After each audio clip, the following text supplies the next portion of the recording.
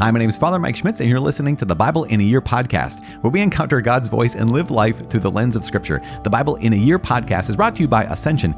Using the Great Adventure Bible Timeline, we'll read all the way from Genesis to Revelation, discovering how the story of salvation unfolds and how we fit into that story today. It is day 156. We are 3 days into reading from the Gospel of St. Mark. Today we're reading chapters 5 and 6. We're also praying from Psalm 21. As always, the Bible translation that I'm reading from is the Revised Standard Version, the Second Catholic Edition. I'm using the Great Adventure Bible from Ascension. If you want to download your own Bible in a Year reading plan, you can visit ascensionpress.com/Bible in a Year. You can also subscribe to this podcast by clicking on subscribe in whatever podcast application you are typically familiar with, as long as that podcast application allows for subscribing to the podcast. As I said, today is day 3 of our second Messianic checkpoint, and we're reading from Mark chapter 5 and 6. We're also praying Psalm 21. The Gospel of St. Mark, chapter 5. Jesus heals the Gerasene demoniac. They came to the other side of the sea, to the country of the Gerasenes. And when he had come out of the boat, there met him out of the tombs a man with an unclean spirit, who lived among the tombs. And no one could bind him any more, even with a chain. For he had often been bound with shackles and chains, but the chains he wrenched apart, and the shackles he broke in pieces, and no one had the strength to subdue him. Night and day, among the tombs and on the mountains, he was always crying out and bruising himself with stones. And when he saw Jesus from afar, he ran and worshipped him, and crying aloud with a loud voice, he said, "What have you to do with me, Jesus, Son of the Most High God? I adjure you by God, do not torment me." For he had said to him, "Come out of the man, you unclean spirit." And Jesus asked him, "What is your name?" He replied, "My name is Legion, for we are many." And he begged him eagerly not to send them out of the country. Now a great herd of swine was feeding there on the hillside, and they begged him, "Send us to the swine, let us enter them." So he gave them leave. And the unclean spirits came out and entered the swine, and the herd, numbering about 2,000, rushed down the steep bank into the sea and were drowned in the sea. The herdsmen fled and told it in the city and in the country. And people came to see what it was that had happened, and they came to Jesus and saw the demoniac sitting there, clothed and in his right mind, the man who had had the legion, and they were afraid. And those who had seen it told what had happened to the demoniac and to the swine, and they began to beg Jesus to depart from their neighborhood. And as he was getting into the boat, the man who had been possessed with demons begged him that he might be with him. But he refused, and said to him, "Go home to your friends, and tell them how much the Lord has done for you, and how he has had mercy on you." And he went away, and began to proclaim in the Decapolis how much Jesus had done for him, and all men marveled. A girl restored to life, and a woman healed.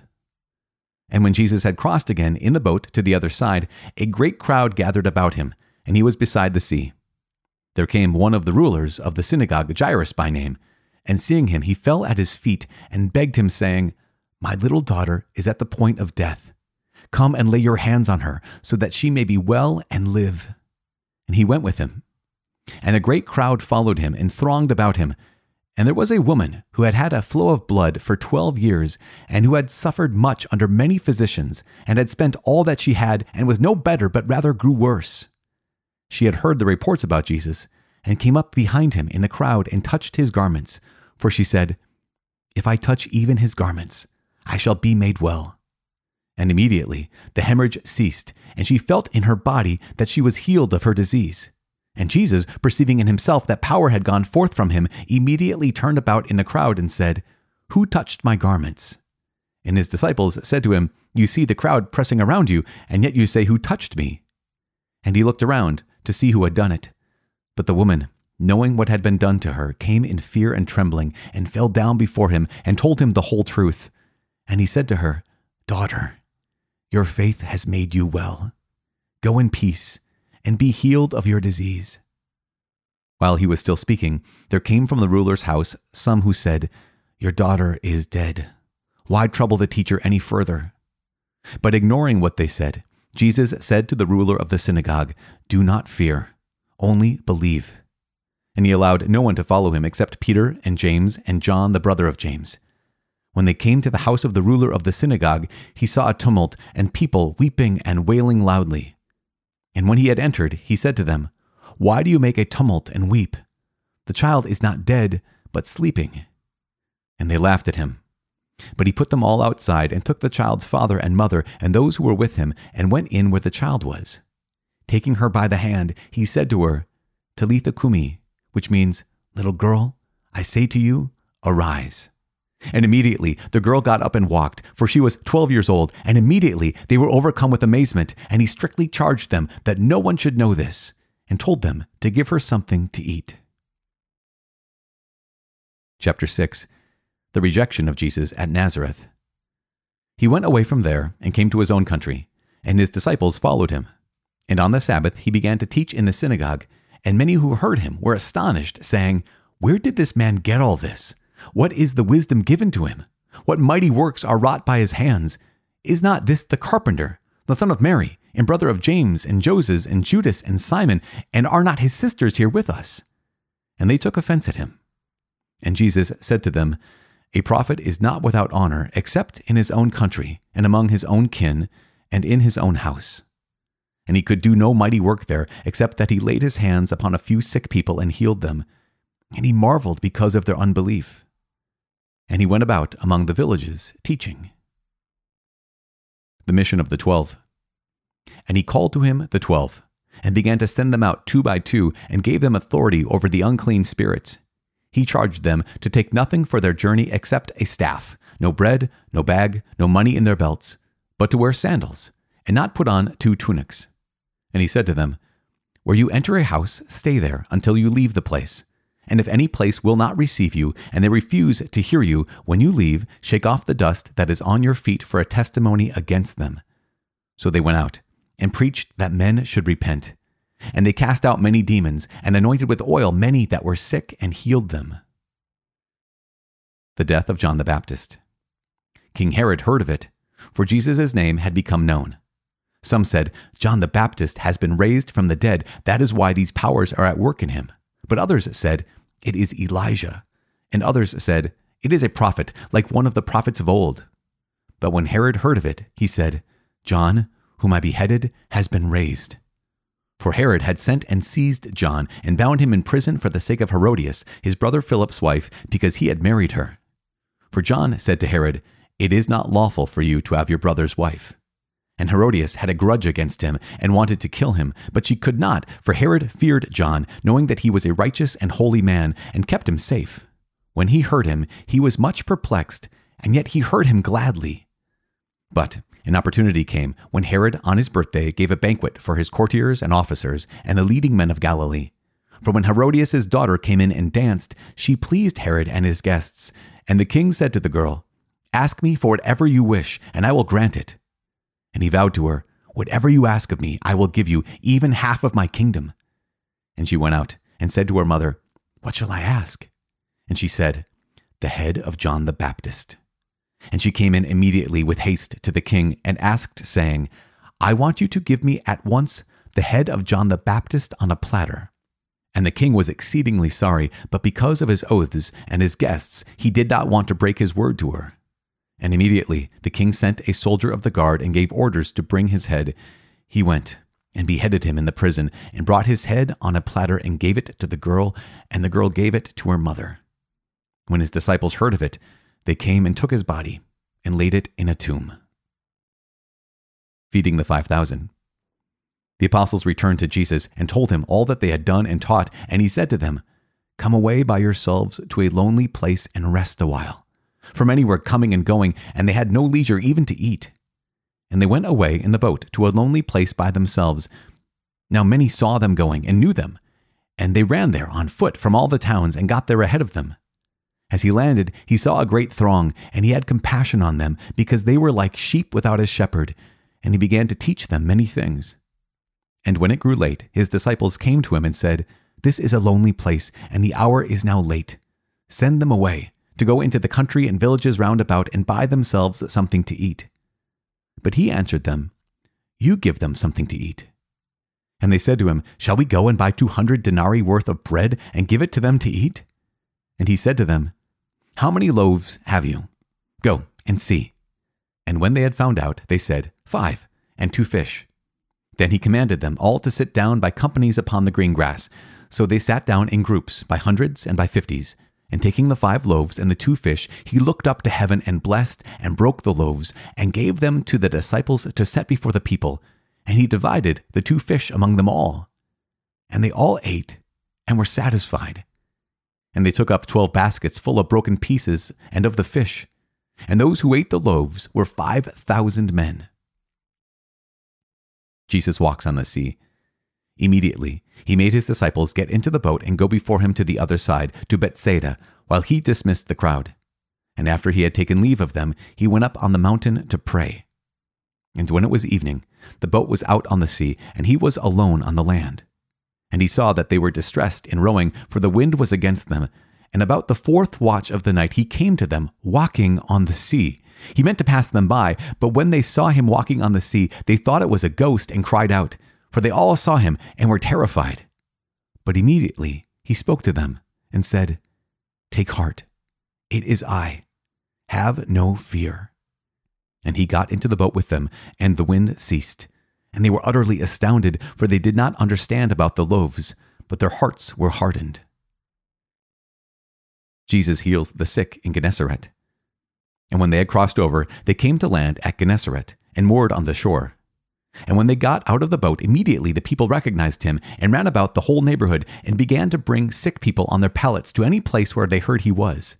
And wherever he came, in villages, cities, or country, they laid the sick in the marketplaces and begged him that they might touch even the fringe of his garment. And as many as touched it were made well. Psalm 21. Thanksgiving for victory. To the choirmaster, a psalm of David. In your strength the king rejoices, O Lord, and in your help how greatly he exults. You have given him his heart's desire, and have not withheld the request of his lips. For you meet him with goodly blessings, you set a crown of fine gold upon his head. He asked life of you, you gave it to him, length of days forever and ever. His glory is great through your help, splendor and majesty you bestow upon him. Yes, you make him most blessed forever. You make him glad with the joy of your face. For the king trusts in the Lord, and through the steadfast love of the Most High, he shall not be moved. Your hand will find out all your enemies. Your right hand will find out those who hate you. You will make them as a blazing oven when you appear. The Lord will swallow them up in his wrath, and fire will consume them. You will destroy their offspring from the earth, and their children from among the sons of men. If they plan evil against you, if they devise mischief, they will not succeed, for you will put them to flight. You will aim at their faces with your bows. Be exalted, O Lord, in your strength. We will sing and praise your power.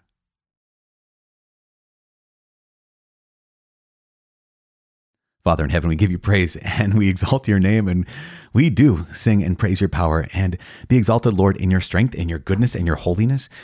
Because you have revealed your deepest character. Your character is that you love us. Your character is that you are love. You don't just love us, God. You are love. And Father, Son, and Holy Spirit, you are an eternal exchange of love. Father, you so loved the world. Once again, we're reminded you so loved the world that you gave your only begotten Son, so that all who believe in him might not perish but might have eternal life. You set us free.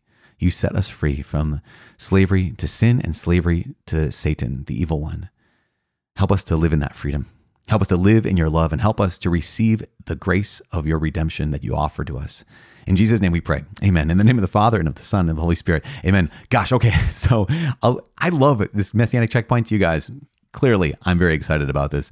Okay, we begin in chapter 5 by looking at Jesus doing another exorcism. Now, Jesus is going all over the place doing exorcisms. We're in chapter 5, and he's done like a gajillion already. Not only that, but later on in chapter 6, Jesus is going to send out the 12, the apostles, and they're going to, in chapter 6, verse 7, it says, he called to him the 12 and began to send them out 2 by 2 and gave them authority over unclean spirits. So Jesus is sending out the apostles, not just to heal, not just to preach, not just to teach. He's sending them out to do exorcisms. I mean, he's sending them out to have authority over unclean spirits. And so we have at the beginning of chapter 5, Jesus healing the Gerasene demoniac, who it says very clearly that when Jesus says, "What is your name?" he says legion. Legion means many, right? And he gets exorcised and goes into the pigs, which to the apostles and to Jesus, doesn't really matter because why? Because swine are unclean animals, pigs are unclean animals. But to the Gentiles who are living in the region, that's kind of a big thing. And 2,000 of them is kind of a big thing. And so they drive them out of the area. But for Jesus, one human being is worth vastly more than 2,000 pigs, even if pigs were valuable. I mean, even if it was 2,000 sheep, one human being. I mean, what does Jesus teach us? He teaches us that not a sparrow falls to the ground from the sky without the Father knowing and noticing and caring. And he says, you are worth more than many sparrows. So this one man's deliverance from Satan, from the evil one, from evil spirits, is worth vastly more than 2,000 swine. And that just shows us something about how the Lord cares for us. But also, going back to the concept of exorcisms, we have to understand a biblical worldview. And that's why we're doing these 365 days. That's why we're on day 156 out of 365 days, is because we want to have a lens to look at the world the way the Bible teaches us to look at the world. And one of the things about this world is that this world is not just this world, right? There's matter, there's stuff, and that stuff is good. We go back all the way to Genesis chapter 1. God sees all the stuff he makes and it's good. But we know this is true, that there's more to this world than just what we see. There is a spiritual world. And we know there are enemies more than just our like natural enemies or our physical enemies. There are principalities and powers. And ever since the fall, I mean, gosh, we're going through the Old Testament and what do we see? We see brokenness after brokenness after brokenness. And God is like a pinprick of light into all this brokenness. Because after the fall, this world belongs to the evil one. The biblical worldview is, after the fall, the world is under the dominion of Satan. It's under the dominion of the evil one.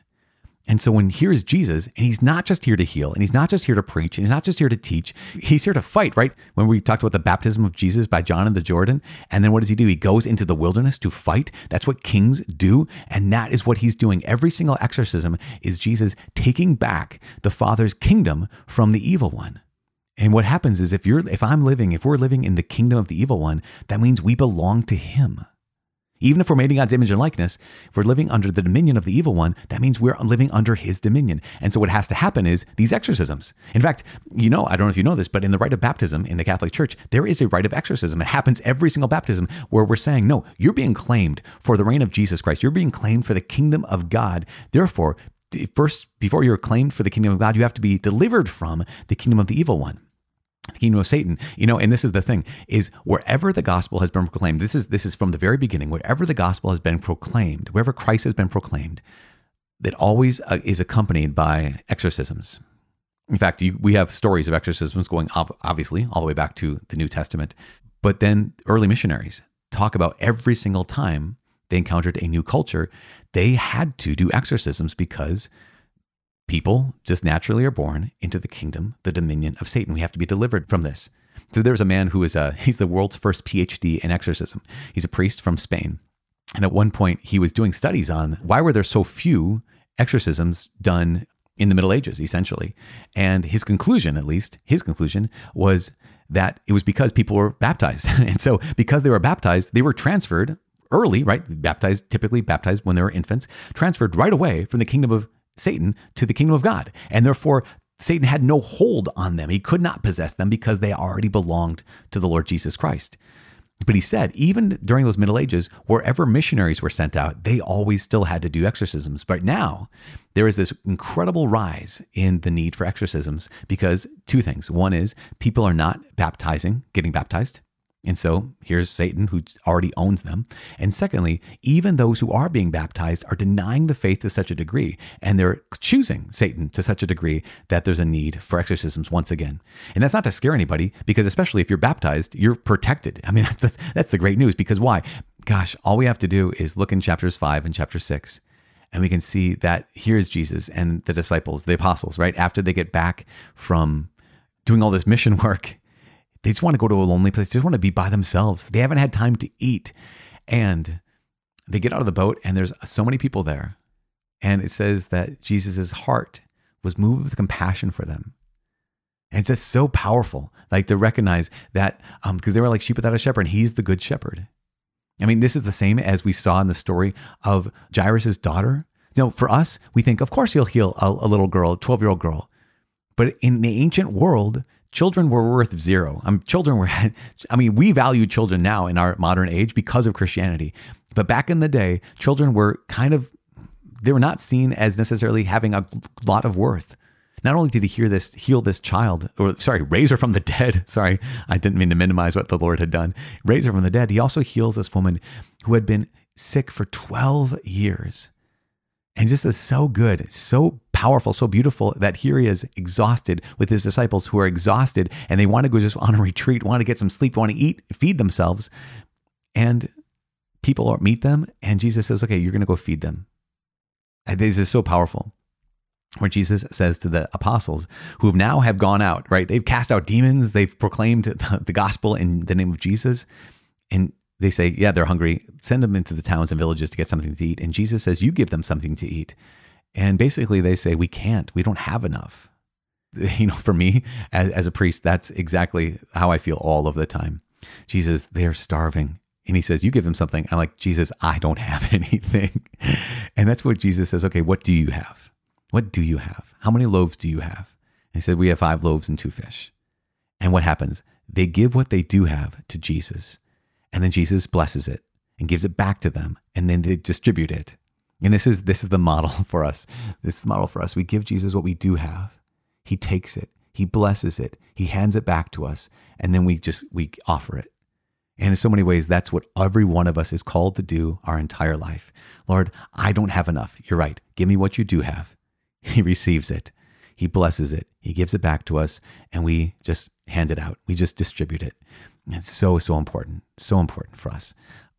Jesus says in all of this, he says twice in today's readings, only in today's readings alone, Jesus twice says, do not be afraid. And so especially when we find ourselves overwhelmed, we find ourselves in storms, we find ourselves with little, we find ourselves lacking enough. And Jesus speaks to you today, just like he speaks to me. And he is speaking to me through his word. Do not be afraid. Give what you have. Let him take it, bless it, give it back to you, and then hand it out. That's the model, and that's what we do. Gosh, another day. What a gift to walk with Jesus for these days in this messianic checkpoint of the Gospel of St. Mark. I'm praying for you. Please, please pray for me. My name is Father Mike. I cannot wait to see you tomorrow. God bless.